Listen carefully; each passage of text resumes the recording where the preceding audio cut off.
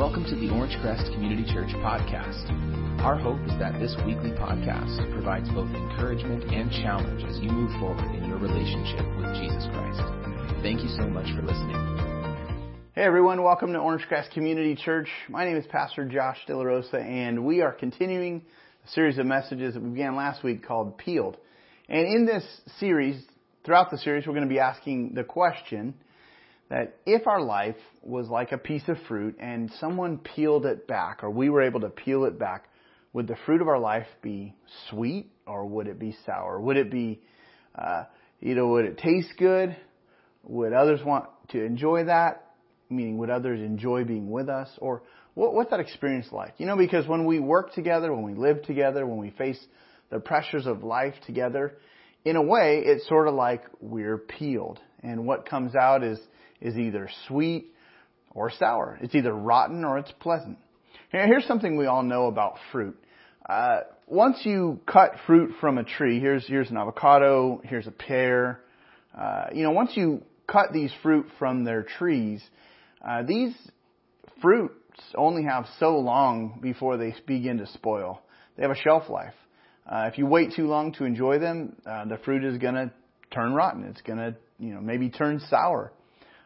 In fact, one of my neighbors next door, it's a newer neighbor, they run a local food ministry to those who are in need of food. And about 10 days ago, there was a knock on the door, and the husband was there, and he had this big box full of bananas. And they basically just had too much left over. And, as they couldn't, time was working against them at that point, and so they said, hey, we've got these, and we just need to get rid of these. Why don't you have some? Well, it was a lot more than we needed, so we took what we could, and we thought we'll make some banana bread, we'll take some bananas just to enjoy, and then we passed them on to a few of our neighbors. Well, why do we do that? Well, if you leave fruit for too long, it can, it gets rotten. We know this. And in a similar way, and it's no surprise, but when we're left to ourselves, we will, like fruit, become rotten. We can turn bitter. We can grow sour. We actually need to be connected to the source of life to keep growing, to keep developing. And so it's really when we restore our broken relationship with God through Jesus Christ that we're reattached to the life that He begins to grow inside of us. He puts His Spirit inside of us when we choose to follow Christ, and the life of His Spirit begins to flow from the inside out, and over time, He begins to grow some amazing fruit in our life. Here's a list of the fruit that He grows inside of us. It's found in Galatians chapter 5. Take a look at what we're calling God's fruit basket. Galatians 5 reads, "But the fruit of the Spirit is love, joy, peace, patience, kindness, goodness, faithfulness, gentleness, and self-control. Against such things there is no law." So Paul, the author there, he lists out 9 of these fruit, 9 different fruits. And we're going to look at each of these fruits over time. Last week, John McWhorter, one of our pastors, he described the fruit of love and what that looks like. I'd encourage you to check out that message. It was a great message last week to kick things off. Today we're going to turn our attention to the second piece of fruit in the basket. The second fruit on the list is the fruit of joy. Again, it's something that God produces as we attach ourselves to Jesus Christ. The Holy Spirit moves into our lives, and He begins to produce from the inside the fruit of joy. Now, I think this is really appropriately timed, because right now, for the most part, people that I know, including myself, we're all really, really struggling to peel ourselves back and find an abundance of joy flowing. But we sure want joy right now. We're the only country in the world whose birth certificate actually mentions happiness. Our Declaration of Independence here in the U.S., it gives us the right to life, liberty, and the pursuit of happiness. Now, happiness is the only one on that list in the Declaration of Independence that has a qualifier attached to it. Life, liberty, and the pursuit of happiness. We're given the right to pursue happiness.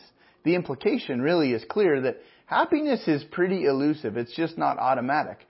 But we as a country, we are fixated on the pursuit of happiness. In fact, I would say it's our national pursuit.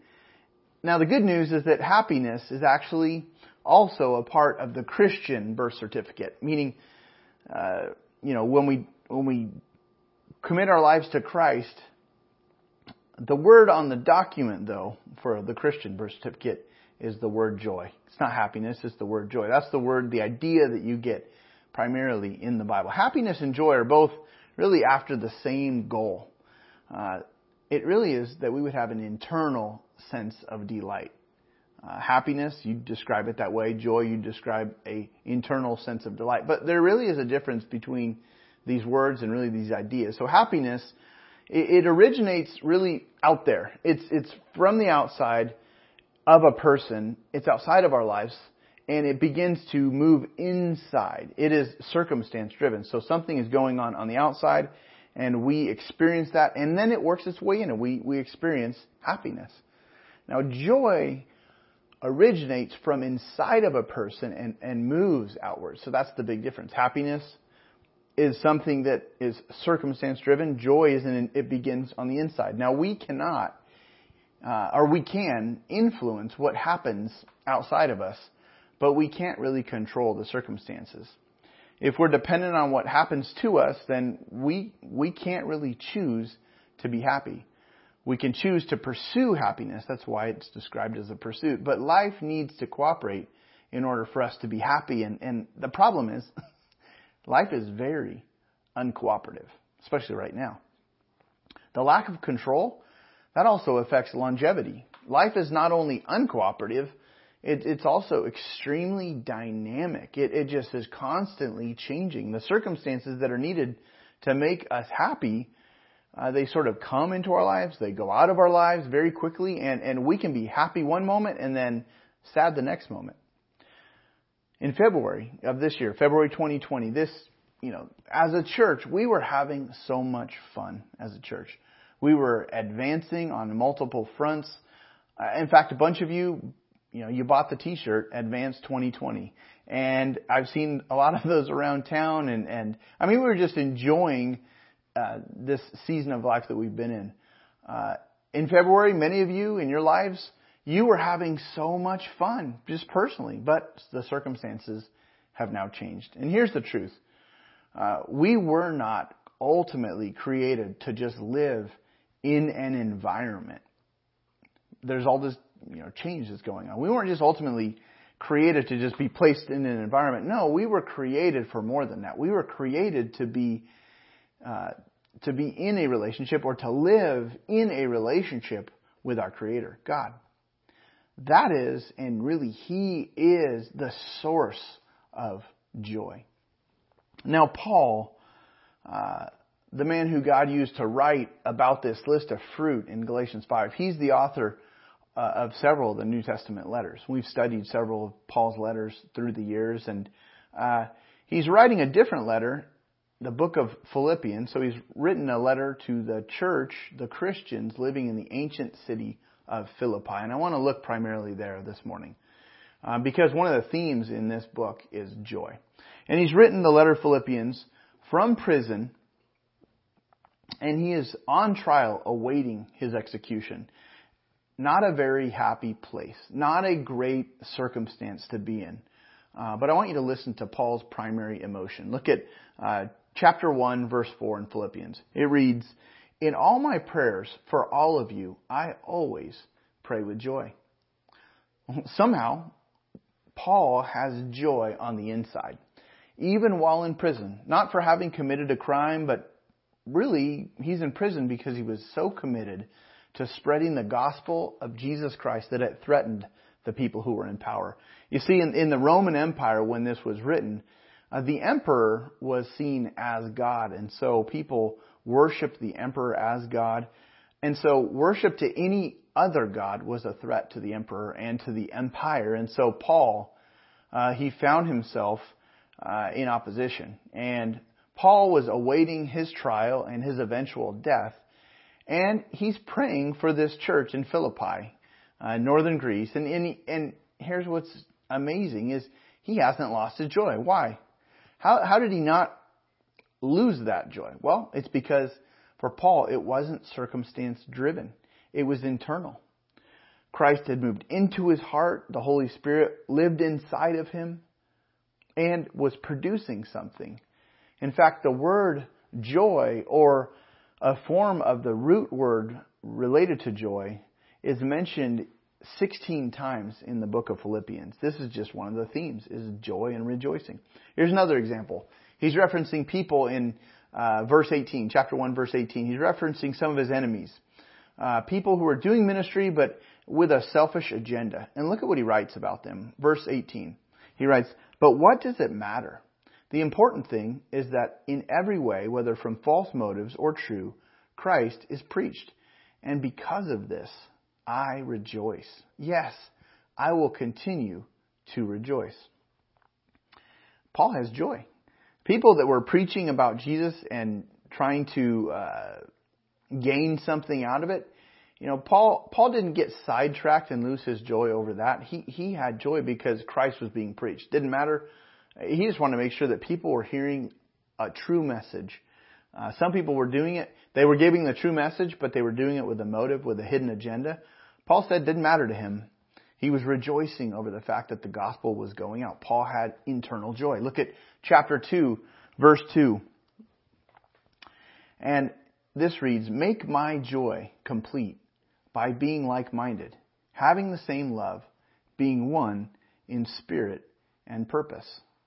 So he's beginning to challenge this group to be joyful. He's beginning to challenge this group to be unified. And he said, as they're unified, he's overjoyed. Make my joy complete. I'm already rejoicing, but I'll have fuller joy as you experience unity and as you work together, as you demonstrate love to one another, as you're one in the Spirit, as you're committed to the same things. Paul he's saying, my joy is getting fuller and fuller. Look at chapter 2, verse 17. At the thought of his investment in this group of people being wasted, he writes this, "But even if I am being poured out like a drink offering on the sacrifice and service coming from your faith, I'm glad and I rejoice with all of you. So you too should be glad and rejoice with me." As he's watching their faith grow and develop, he's overjoyed, and he wants them to share in joy as well. Again, the theme of joy is sort of overflowing in his book. Flipping to chapter 3, we read this. Finally, in verse 1, "Finally, my brothers, rejoice in the Lord." Now, finally means, hey, let me sum it all up this way. Rejoice in the Lord. This is not circumstantial. This is internal. Rejoice in the fact that you are in the Lord. You are in Christ. He lives in you, so rejoice. Clearly for Paul, the joy is not coming from the outside. And if Paul can be full of joy in this dark, cold, and smelly confines of a Roman prison, it must be possible for us to be joyful in the middle of whatever situation we're facing today, here and now. But the big question is, how do you do that? Well, in chapter 4 of Philippians, Paul, he concludes his letter by telling us one way to find the kind of joy that only God can generate from the inside of us. Let's pick it up in Philippians chapter 4, verse 4, and then we'll read up through verse 8, and then we're going to land on verse 8 and just sort of pick apart verse 8. So verse 4 of chapter 4, "Rejoice in the Lord always.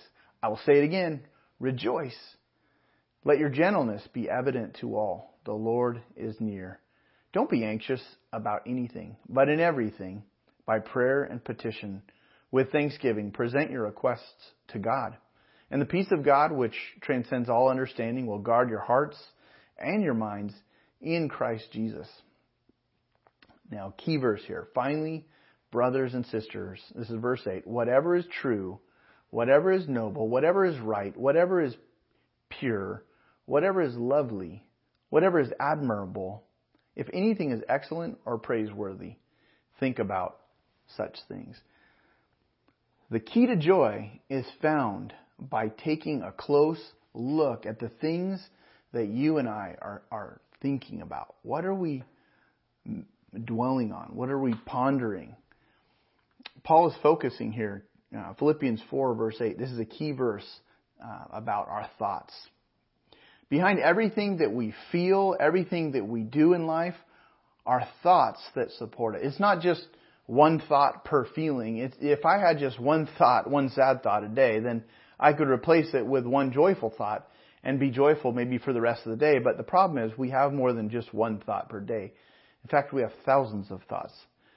Using brain scans, neuroscientists estimate that the average person thinks about 50,000 thoughts per day. Of course, a brain scan can't tell us how many of those 50,000 thoughts are sad, but with that many thoughts going on a day, it would be reasonable to assume that depending on the day, we might have thousands of sad thoughts. And our thoughts have tremendous power. Scientists can now demonstrate that every thought that we have sends electrical and chemical signals throughout our brain, ultimately affecting every cell in our body. And our thoughts influence our sleep, our pulse, our digestion, and many of our bodily functions. Our thoughts really do matter. They actually affect everything. Now, long before brain science, God inspired Paul to write these words. Many of us, we might keep a to-do list to focus our efforts on the things that we know we need to get done today. But this verse, Philippians 4:8, you can think of it as God's to-think list. The purpose of this verse is really to focus our mind on the most important thoughts. You see, our thoughts, like I said, our thoughts really matter. One chosen thought has tremendous power. It can actually cascade into multiple thoughts of that in a similar direction. So if you initiated just 5 or maybe 10 thoughts a day from this list from Philippians 4:8, this might generate an avalanche of hundreds of or even thousands of good thoughts in your day. So I want to break down very quickly Philippians chapter 4, verse 8. So let's take a look. The first type of thought is true thoughts. True thoughts. Knowing the truth about our lives and God, and knowing the truth about the world around us is really, really critical. We rarely stop to think about whether the thoughts coming into our mind are true or not true. In fact, we rarely pause long enough to think about what we're thinking about. We don't often pause to sort of analyze our thoughts. This means that it's very, very common for us to just think thoughts and feel emotions that aren't really true. The question is not, what do I think or what do I feel is true, but what does God say is true?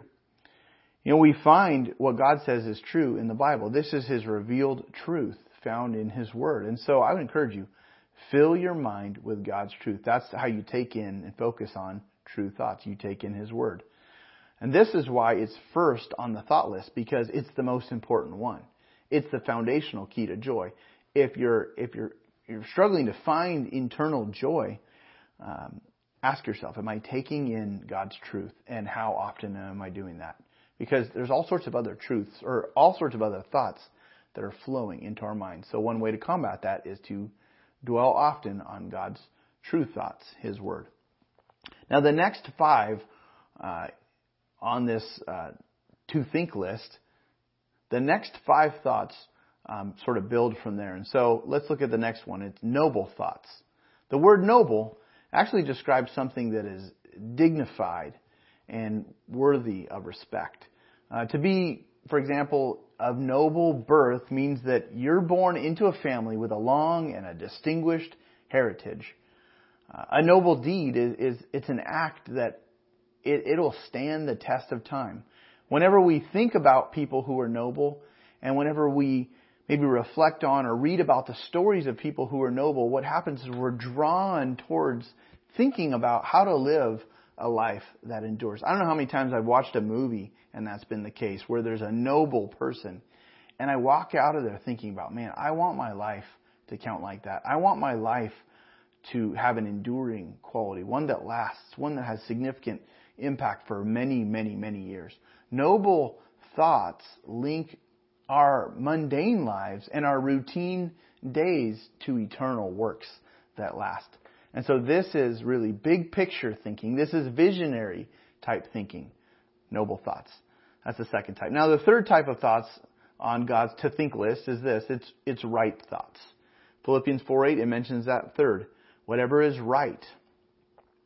Now, a noble thought, again, is a big picture thought. It's how can my life impact eternity? But thinking about what is right is really that next step, that next step, small picture part of what it takes to build a life that is noble.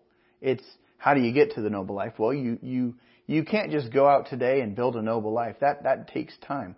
But what we can do is we can ask this question. What is the next right thing for me to do? How can I take God's truth and use it to guide my very next step? You see, we tend to make consequence-based decisions. Really, we ask the question like, what will happen next if I do that? But what that does is it kills the joy because there's no way to know what will happen next if you do that. So thinking about what is right, it actually anchors your joy in the doable simplicity of doing the next right thing. Man, that was right by God. And so focus your mind on right thoughts. What is the next right thing to do? Fourth on God's to think list is pure thoughts. Now, with 50,000 thoughts going through our mind every day, it's important to keep the joy conduit from God as clean as possible. There's a link. And so we tend to not even think about the thoughts that we're exposed to. We listen to whatever happens to be on the car stereo. We read whatever pops into our news feed or is vying for our attention in the ads as we scroll on our phones. And as we all know, they're not always helpful to us. We engage in whatever gossip is floating around the groups that we're a part of. Over time, our minds get full with all kinds of junk. And the joy from God stops because we're not having pure thoughts. The issue here isn't just simply about, what you allow in, but really asking the question, how will all of these thoughts affect my mind? What is the effect of the unclean that is finding its way into my mind? Do you want joy? I know I do. Then what I need to do constantly is I need to constantly clean up my thoughts. The way we can do this is to have open and honest conversations with friends and just evaluate the effect of the thoughts that we're dwelling on. That's a great place to start. Also, just confessing thoughts that you've dwelled on that were impure, just confessing that to God. Eventually, as we do that, we just start aiming to intentionally take in more of what is clean and what is pure, because that really affects our joy. Now here's the fifth. The fifth on God's to think list is lovely thoughts. Lovely is a word it doesn't show up much in the Bible. In fact, the Greek word that translates lovely shows up only this one time in the New Testament. It can mean pleasing. It can mean beautiful. When something is lovely, it's agreeable. What I mean is it just fits. You can stare at something that is lovely and take it in, and it's really satisfying. Like, for example, go look at something of beauty and just allow your mind to take it all in. Go spend an afternoon at the beach and take it in. Watch the sunset. Just take that in. Spend a day or a week in the mountains. Listen to a beautiful piece of music and you take it in and you think, wow, that really just fits. It all agrees. It just works. You see, this is important because people can't shake true beauty. People can turn away from God by ignoring Him, by defying Him, maybe inventing lies about God, but no one can turn away from His beauty. It's irresistible. It can melt the hardest of our hearts. It can lift our thoughts when our thoughts are going south and when our thoughts are turning dark.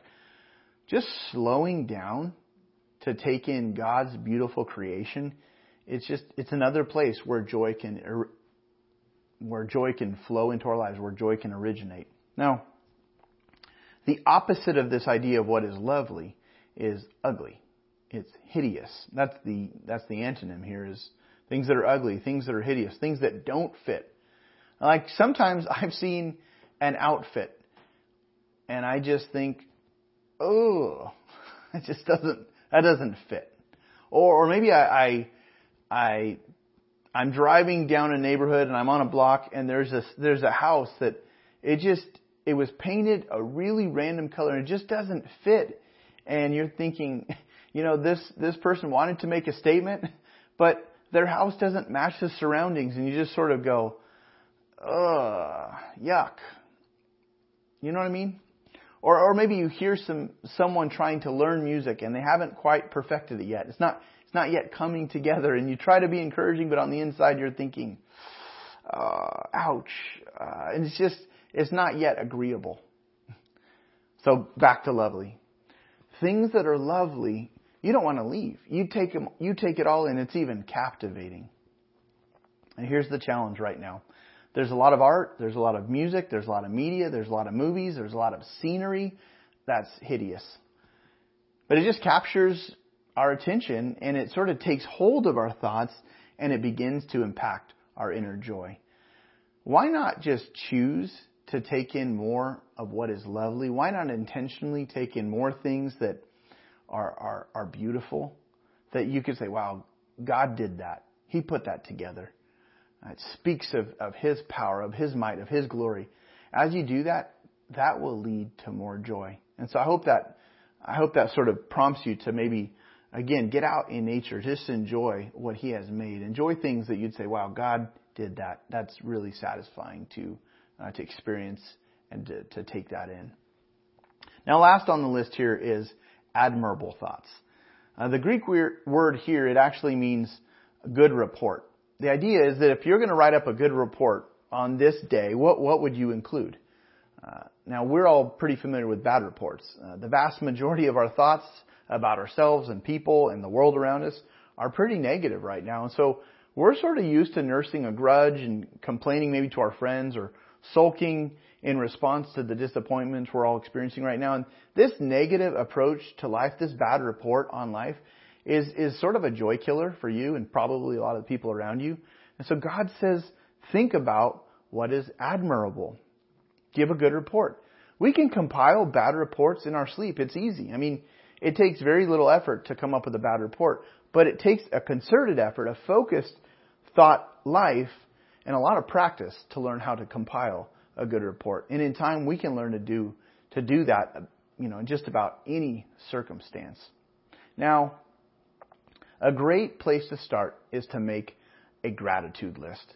It's easy to sort of list out the complaints you have about someone, but what if you wrote down 5 ways that they've been a blessing to you? Think of a person. Write down 5 ways that they have blessed your life. What that will likely do is it might shift your thoughts. And then what if you told them about those 5 things? That might just shift your relationship. There's a quick test to use on what you're thinking. It's at the end of that statement there about whatever is admirable. It says, if anything is excellent or praiseworthy. This is, if you're struggling to understand how to highlight what's admirable, you look for things that are excellent or praiseworthy.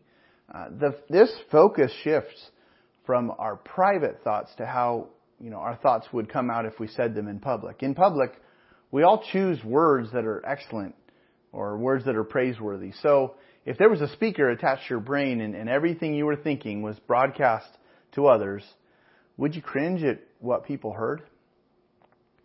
Those are the thoughts that need to be replaced and really not repeated. Now here's some practical ways to sort of land the plane and take some next steps away from this morning. First next step is make a gratitude list. I mentioned that. Maybe make a gratitude list about your life right now, or maybe about the people in your life right now.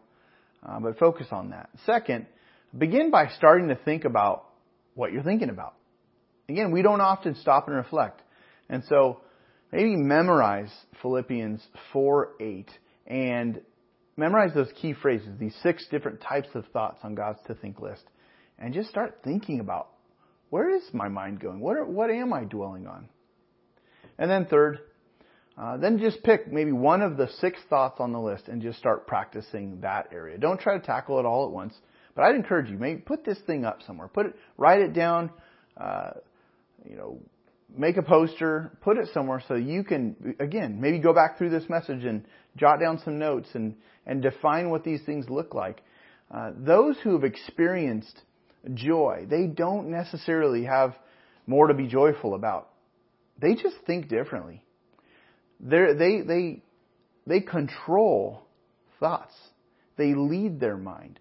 They have a link between them and the joy of heaven. They learn to think often about, and again, let's look at the verse, about whatever is true and whatever is noble and whatever is right and whatever is pure and whatever is lovely and whatever is admirable. They think about those types of things. Over time, as we do that, what happens is our joy grows more and more. That fruit of joy comes through God's work in us, in the Holy Spirit working inside of us. But the fruit grows more and more as we think about the right things. So I want to encourage us all in this area. Let's pray together. Father, thank you for this morning, and thank you for the work you're doing in our lives, inside. God, there's so much going on outside that we know is out of our control. But Father, I pray that you would lead us to be people who think differently, and that we would experience, as a result of that, the fruit of joy more and more. We need your help in this area. We need your power to change as you show us things you want us to replace in our thought life, Lord. We need your help and your power and your strength to do all these things. And so we thank you, God, for the wisdom of your word and how you speak to the issues of real life. We thank you. In the name of Jesus Christ, we pray. Amen. Thanks so much for joining us today. We pray you've been encouraged by the message and equipped to move forward in obedience to God's Word. Join us again next week for another Orangecrest Community Church podcast.